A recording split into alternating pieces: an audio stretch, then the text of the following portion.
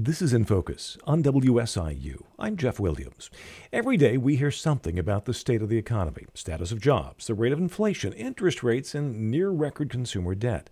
What does it mean and what should we understand? Richard Vague is an American businessman, venture capitalist, and the former Secretary of Banking and Securities for the Commonwealth of Pennsylvania. He's written a new book, The Paradox of Debt, A New Path to Prosperity Without Crisis. I recently talked with Vague about the book and our current state of the economy. Well, you're absolutely right. Debt levels are, almost at a record high. And, most of that is on the private debt side, which is households and business debt. And there's actually more private sector debt than there is government debt. In the U.S., it's about $40 trillion as compared to $30 trillion in government debt. And globally, it's about $150 trillion in private sector debt versus $90 trillion in government debt.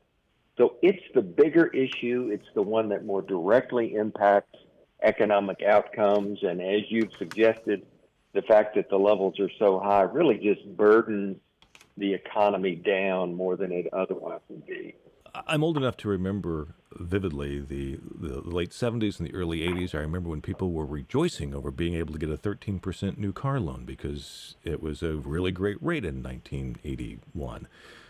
Is this a similar situation that we're seeing now? Are there similar characteristics? Well, interestingly, you bring up 1981, and debt levels were actually very low at that point in time. Debt to GDP, I call that in the book the beginning of the era of the great debt explosion. Debt to GDP, total debt, was 125% of GDP, and today it's over 260%. So it's more than doubled in that period. I think the one thing that is a little bit similar between then and now is we had disruption in the oil supply that pushed upwards on inflation. Back then, it was way more significant than it is now. Remember OPEC and all that. And, oil went from $4 a barrel to $40 a barrel in that period. We had rampant inflation. Today, our inflation has been more related to the pandemic and the war in Ukraine. In 1979, inflation reached 15%. This time around, it only reached 9%. And the good news is that last week, it came in at 3%. Not quite to the Fed's target, but the news is a lot better and a very different situation than the Paul Volcker 20% in 1980 and 81. Is all debt bad debt, or is there some positive ramifications of having certain types of debt? Well, we call the book The Paradox of Debt for a reason. And to get to the heart of it, debt can be very good and can be very bad. And the economy can't grow without growth in private sector debt. If a company wants to build a factory or you want to build a new house, you pretty much always have to resort to debt. And that debt can be good and productive. And we talk about avoiding, the kinds of debt that might not be so helpful to you. Borrowing for a vacation might not be the wisest thing to do. But the real trouble comes in two ways. One of them is when private sector debt increases too rapidly, as it did from 2002 to 2008. It can bring a global financial crisis. We had mortgage debt going from $5 trillion to $10 trillion in a little over 4 years, and as we all know now, that we built millions of homes with that debt that were never sold, and loans were made that were never repaid, and what have you. So that's a big way that debt can be a problem. And then the way we just talked about, which is just having too much of it, means that from a personal perspective, you have to divert more of your income than you'd like to paying down debt or paying interest on debt, and that. If there's too much of that broadly, that slows the economy down.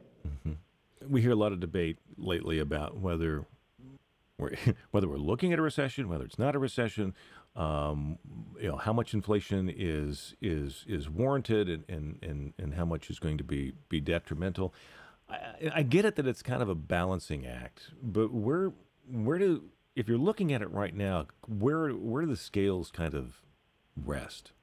Generally speaking, I'm going to go out on a limb here and say, generally speaking, the U.S. economy is in okay shape, particularly compared to the rest of the world.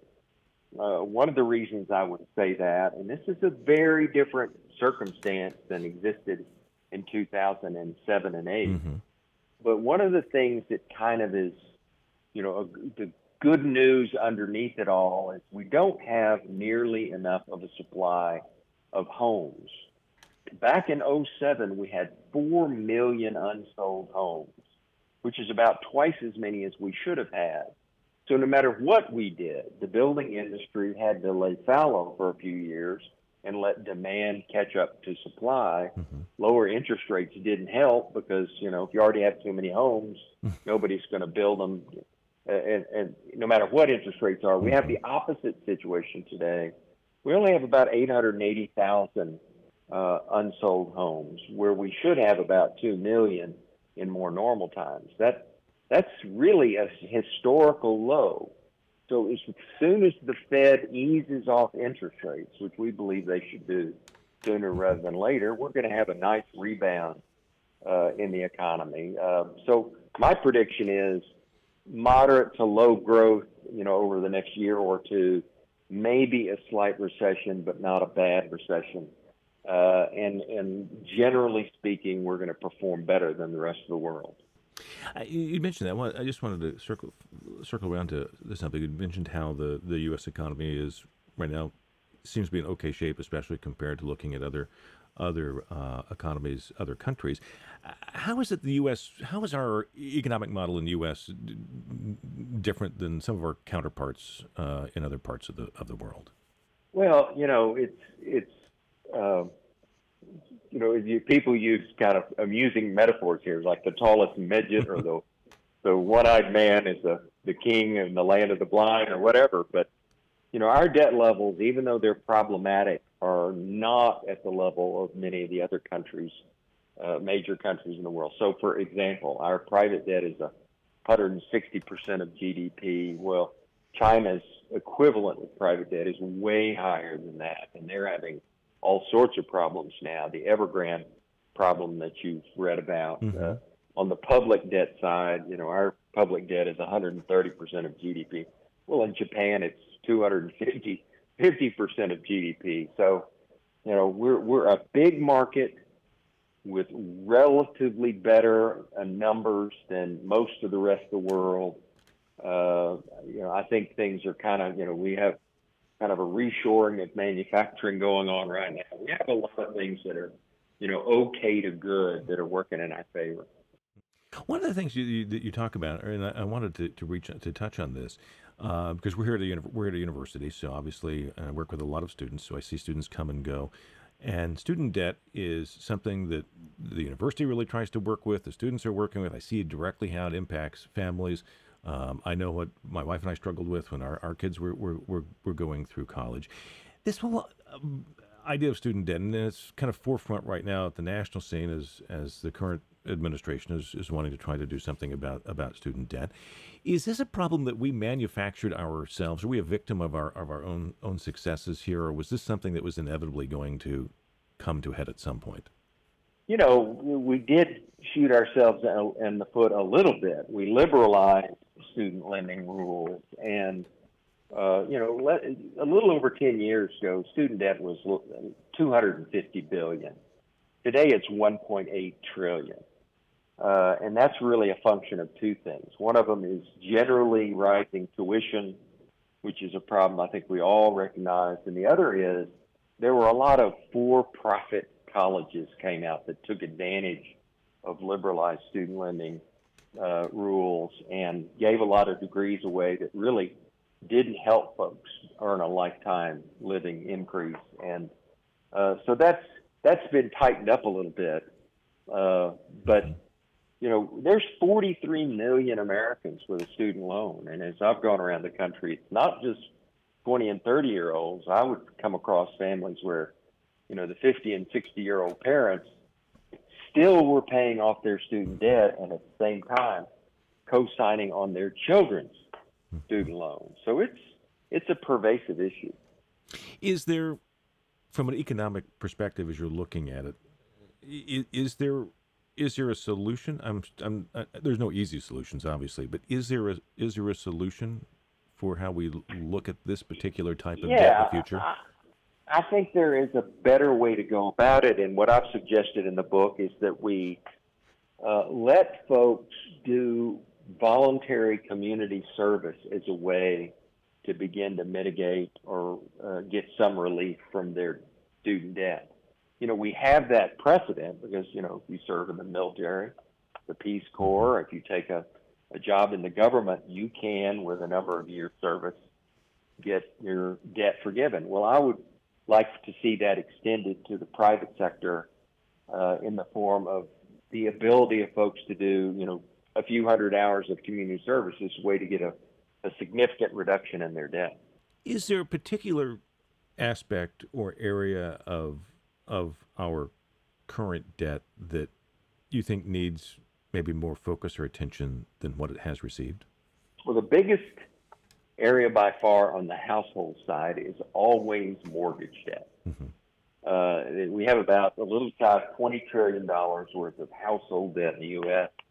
About $13.5 trillion of that is mortgage debt. So that's the place to always pay the most attention. And what we saw in the pandemic is folks were given relief for having to pay their mortgage payments. But what lenders have done is, in a lot of cases, is just tack that on the back end of the loan. So in some cases, the amount owed is actually increased because of that dispensation. So we've suggested a plan where if folks would like to, this would be voluntary, they could get reduction in their loan principal and their monthly payments in exchange for giving the lender some upside when the house is eventually sold, maybe a quarter of the gain or half the gain, whatever's negotiated. Mm-hmm.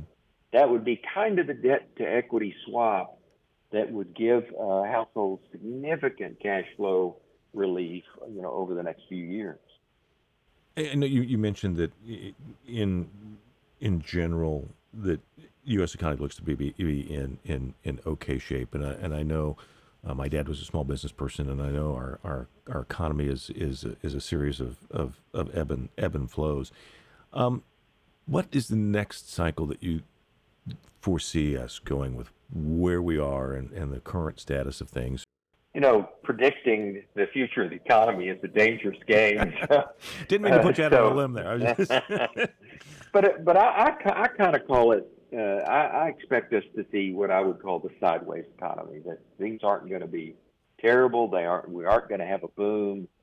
We're going to be kind of somewhere in that middle ground, and I don't think that's a terrible place to be. I'd like the Fed to ease off interest rates. That'll give some relief.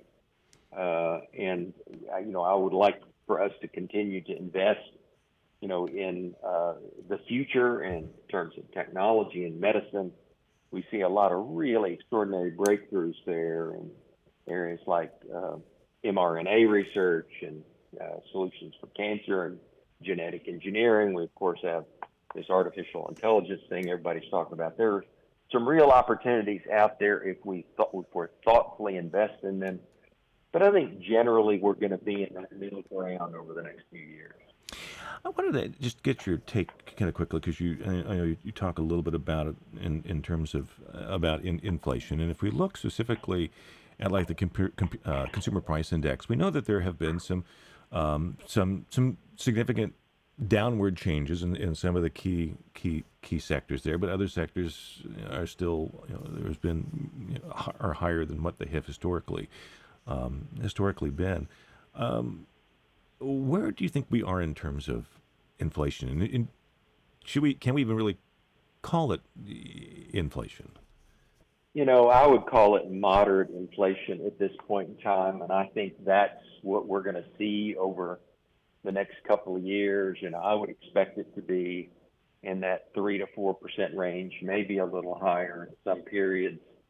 If you look globally, you've got China, which is the second largest economy in the world, now has zero inflation and are very concerned about deflation. So, we really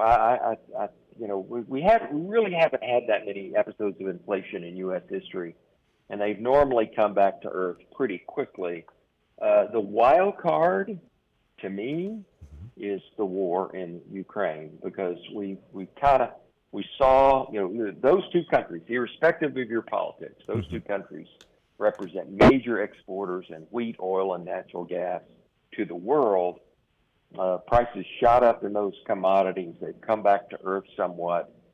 But there's reason to believe, Ukraine is about to have their grain exports shut off again by Russia. And, we may feel that a little bit. Places like Egypt are going to feel that really hard. And, that's a wild card that could keep inflation from coming all the way back to the 2% we want for it to be at. Bring it full circle here.